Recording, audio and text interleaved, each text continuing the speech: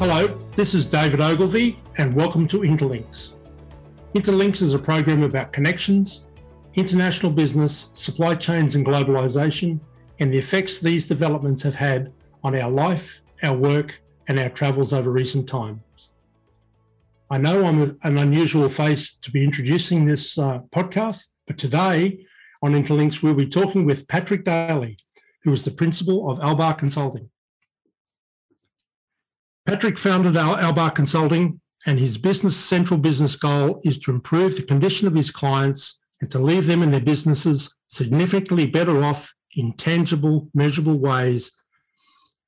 He operates out of Dublin in Ireland and has helped many national and multinational corporations in sectors such as natural resources, pharmaceuticals, medical devices, food, electronics, and transport to achieve their logistic and supply chain goals. Patrick is this year's winner of the Society of Advancement of Consultants Corey Shanahan Memorial Award as Consultant of the Year for 2022. Patrick, delighted to have you with us here today. Congratulations. Thanks, David. Delighted to be here on the other side of the table today. Yes, I bet you it's an unusual feeling. It certainly is unusual for me to be on this side. Okay. Patrick, please share with your listeners a little bit more of your background, because they've heard you talk and interview many other people, but I'm sure they're keen to learn a little bit about your background.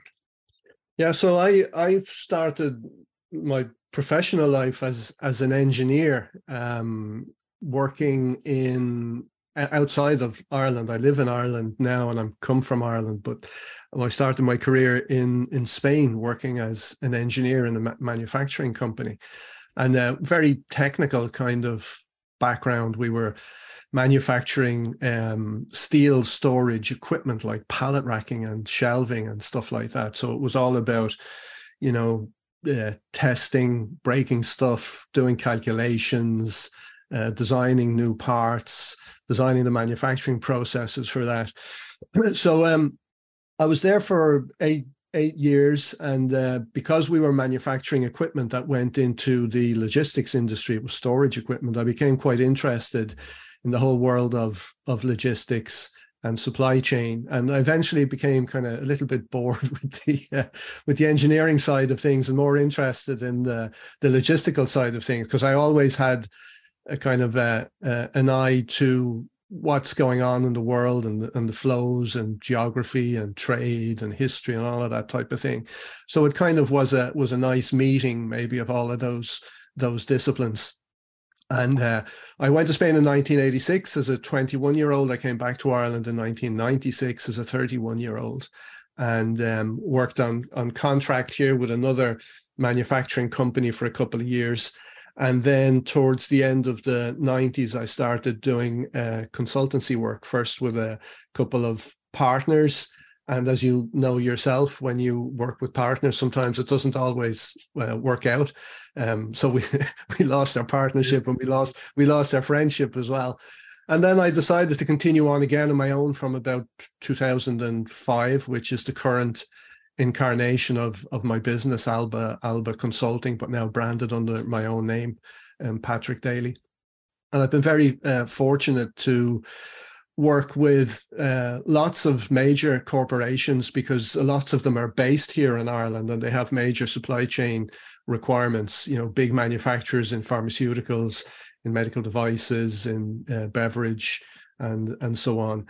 And as time has gone on, my work, which started as being quite technical, lots of designs and layouts and stuff, it's become quite strategic over the years as I've matured and the relationship with the clients has matured. So now we do work that sometimes doesn't necessarily have anything to do with supply chains or warehouses or transport, but it's just about the strategy of the business, looking at what's going on in the world in terms of the events and what's going on in the world in terms of the trends, and blending those together with the challenges that clients are looking at, and coming up with ways to do business that's going to leave them better off in the long run. Wonderful. So when you did decide to go into consulting, what was it that attracted you to the profession? Well, I guess to be honest, you can make up a great story here, but I kind of fell into it by accident, to be honest. And then after the accident happened, the light went on. So what happened was when I transitioned from Spain back to Ireland, the owner of the company I was coming to work with, who was offering me the job, he said to me, listen, instead of you becoming an employee, why don't you become a self-employed consultant and work for us on that basis? And I was young, I was 30, 31. I didn't really have a lot of experience. I kind of just said, yeah, okay, fine. So we did that. So after a while I worked, I said, okay, so I'm not an employee here. I'm a consultant. So that means I can work for other people. So the light went on, and then I started talking to people about that, and all of a sudden I started getting these little gigs around the place. And then I said to the guy, actually, remember you said to me I'm a consultant? Yeah. Well, I'm only going to be here a couple of days a week because I've got other stuff going on. Now, he wasn't altogether pleased with that, but it worked out. And then eventually that relationship ended, and I had lots of other things going on, and it just kind of went on from there. So it was an accident, to be honest. They are often the best ways. So, Patrick, what's the best part about being a consultant and working for yourself? Oh, for me, it's kind of. But I had another friend who did the same thing, and I asked him the question, and he said, "I sleep a lot less, but I have much more fun when I'm awake," is what he said. And that was true, I guess, at the beginning. But now I sleep fine now at the moment. But the best thing about it is there's several really good things. One is that you get to see multiple businesses, large and small, across different sectors, and you get to understand how business works, and you get to understand to be able to help people across sectors with things, say, they might be doing in pharmaceutical that they're not doing in tech, and vice versa. That's one aspect of it.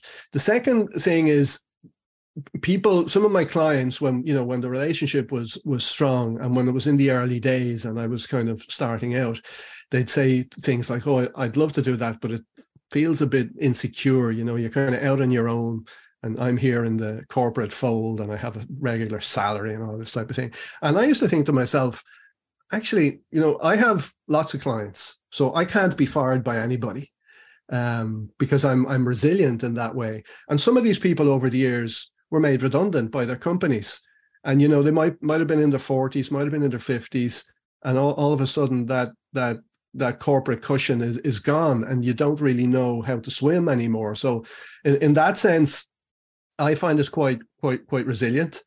And probably the third thing is that you literally get to design your own life in this profession.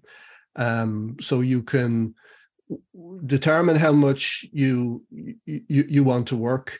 You decide when you're going to have your own breaks and holidays and so on.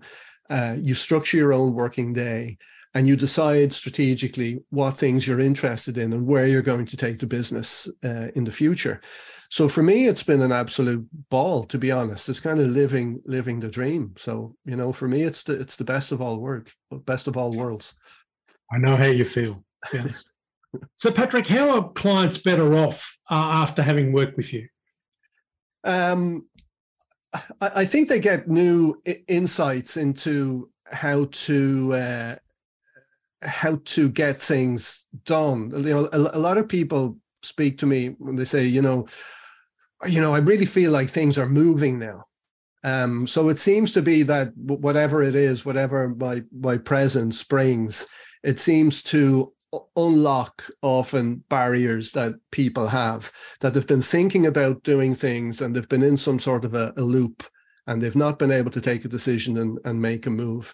And I think often what I bring is just a bit of clarity to that confusion that they have in their mind, and say things like, we have a number of options here. Here are the pros and cons. Let's do a quick evaluation and let's start moving. And I think once people move from what if this, what if that, what to the other, to this is what we're doing, the whole energy changes. And I think that's what I bring, and I think that's what people often appreciate, or that's what they tell me they appreciate. 93.9 Dublin South FM. Mate, here's an opportunity for you to actually have a little bit of a brag, if you don't mind. Can you walk me through a project where you achieve, what do you think is the best results? Oh, let's see. There's one recently which was a little bit like that. So it was a multinational pharmaceutical company who, when COVID hit, their business boomed, and they were caught out quite badly in terms of capacity, all sorts of capacities. But one aspect of capacity was their warehousing capacity at the plant, just to be able to hold the raw materials that they needed.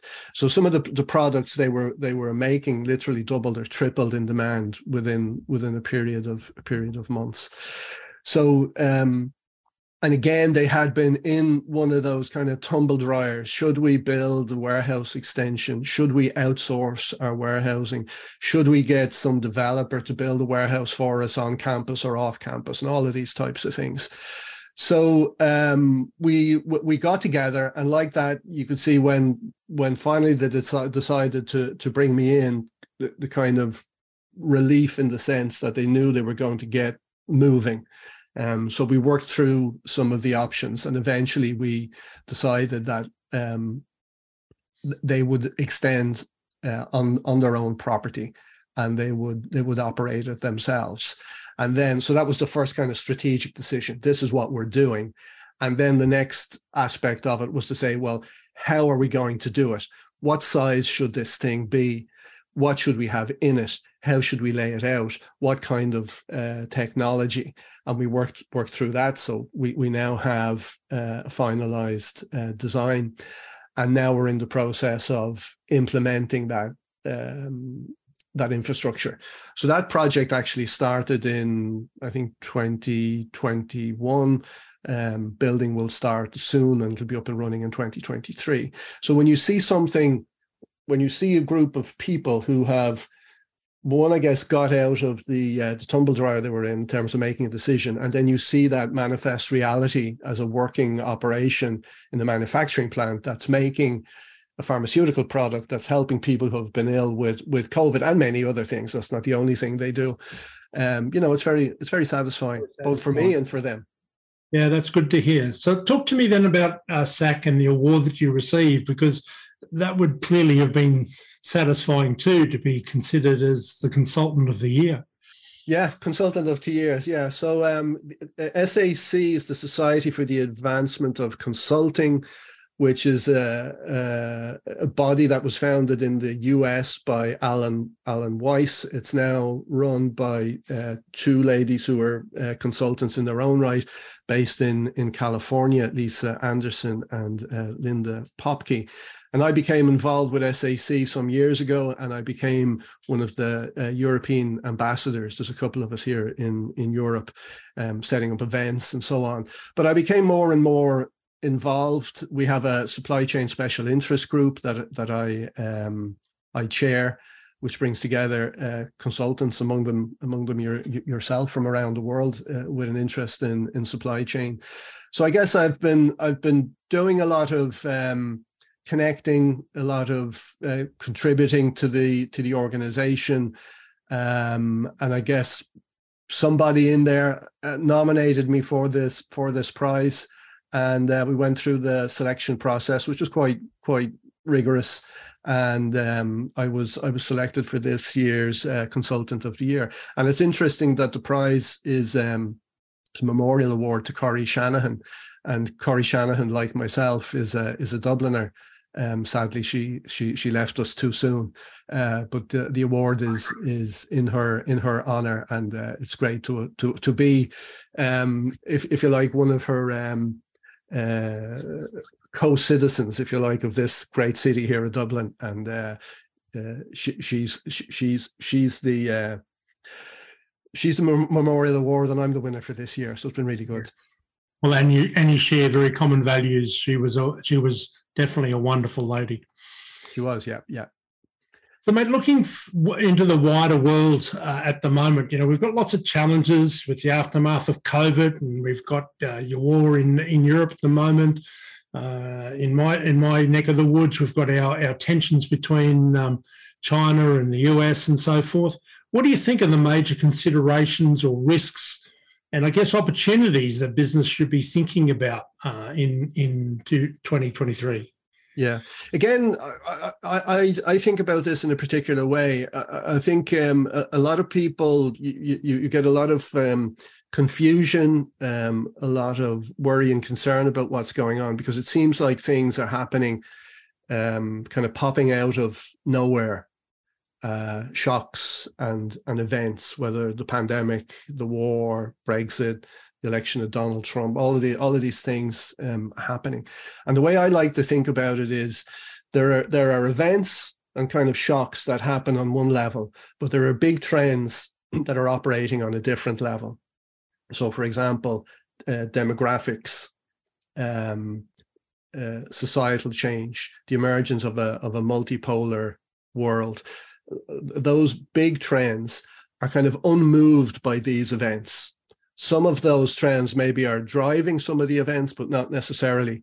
So what I like to do for myself and help other people to do is to try to see those shocks and events in the context of these big changes, because these big changes point to the threats and opportunities in the long run, regardless of the shocks. So when a shock happens, you've got to react and you've got to do what's right at the time. Sometimes it's just an avoidance measure or some sort of contingency maybe that you have planned before that you bring into operation. But if you're thinking strategically about the future, look at these big trends and just take one, say, for example, demographics. So the population of the world reached 8 billion this week. And, a lot of people are concerned about population growth, but population growth is slowing. And in the developed world, populations are already decreasing. Many European countries, Japan, China's going to start declining soon. Maybe even the US will start declining at some point in the future. So I think people need to start thinking, this is just one example, need to start thinking about how does population aging and decline affect our business? So regardless of whether there's another war or another pandemic or whatever, that's going to happen. And there's nothing anybody can do to change it. So those are the types of things maybe I think that companies should be looking to try to think about where they're going as a business in the future. So Patrick, that's a lot about work and things. What do you like to do in your spare time? Oh, I'm very keen on physical activity. I'm just, I think, one of those people that if I'm not physically active, I'm out of sorts. So, most days I'll walk maybe something between 10 and 12 kilometers. Every second day, I'll probably run 5 of those 10 or 12 kilometers. So I like to be physically active like that. I like to be outdoors, which is challenging at this time of year in Ireland because it's nighttime at 4 p.m. and it's windy and it's rainy, but I go out regardless. So that side on the kind of physical side, and on the more indoor side, I'm a keen reader. I read a lot. I have a big thing about learning foreign languages. Because since a kid, I've been very interested in history and geography and other cultures, and the fact that people do speak different languages and have different accents and have different ways of eating or playing or marrying, or all of that kind of stuff was always fascinating to me. And I went to live in Spain, as I mentioned earlier. I was there for 10 years, so I learned the language. My wife is Spanish and so on, but I've learned other languages as well. So I've learned Portuguese to a fairly high level. Spanish, obviously I speak Spanish fluently. I've learned Portuguese to a high level. I've learned French and Italian to a decent level, and I'm currently struggling with German because my son lives in Berlin. He plans to stay there, and if he's going to make a life there, well, I may end up with German-speaking grandchildren at some point. So I'm struggling with German, but I found it, of all of those languages I mentioned, I found German the most challenging of them all. Interesting. Well, I always knew you were an avid reader, but let's be honest, you're also an author, so people need to go out there and have a look at your book. But getting back to reading, is there anything that's really caught your eye of late, or anything that you've listened to, podcast or audiobook, for example? Yeah, I listened to a podcast, which is two British guys. One is from the Labour Party, or historically from the Labour Party, and the other is from the Conservative Party, but they've come together to make this podcast. So one is Rory Stewart, who's a former minister in the Conservative governments, and the other is Alistair Campbell, who was an advisor to Tony Blair back in the day. And they make this podcast, which is called The Rest is Politics. And obviously they deal a lot with UK politics, but they deal a lot also with world affairs. And I find that really good. And because they're coming from two different political backgrounds, it's great to get the contrast. Reading at the moment, I'm reading all sorts of stuff, but one of the things I'm reading is the latest book by Francois Hollande. And Francois Hollande was a former president of France. And I never really knew, but he's a really, really insightful guy. And he's writing about the new world order that we're living in at the moment. It's published very recently, 2022, only in French so far, but it will be, I guess, translated into English in due course. But he has met all of these big players who are out there at the moment, all the big beasts. So he's met Putin, he's met Biden, he's met Xi, he's met all the major players, and he's talking about there's great kind of firsthand reporting of his interaction with those people, and also setting that in the context of where we are in the world, where we're going, where we're likely to be headed. So I found that quite interesting and quite insightful. Fantastic. And that's a great explanation of why you've won Consultant of the Year, my friend. Okay, thank you. So time has beaten us once again, as it always does on your podcast. Thank you, Patrick. It's been a pleasure. Wish you the very best for the future, both professionally and personally. And thanks again to all of your listeners for tuning in. And so until next week, when Patrick will be back in the chair, keep well and stay safe.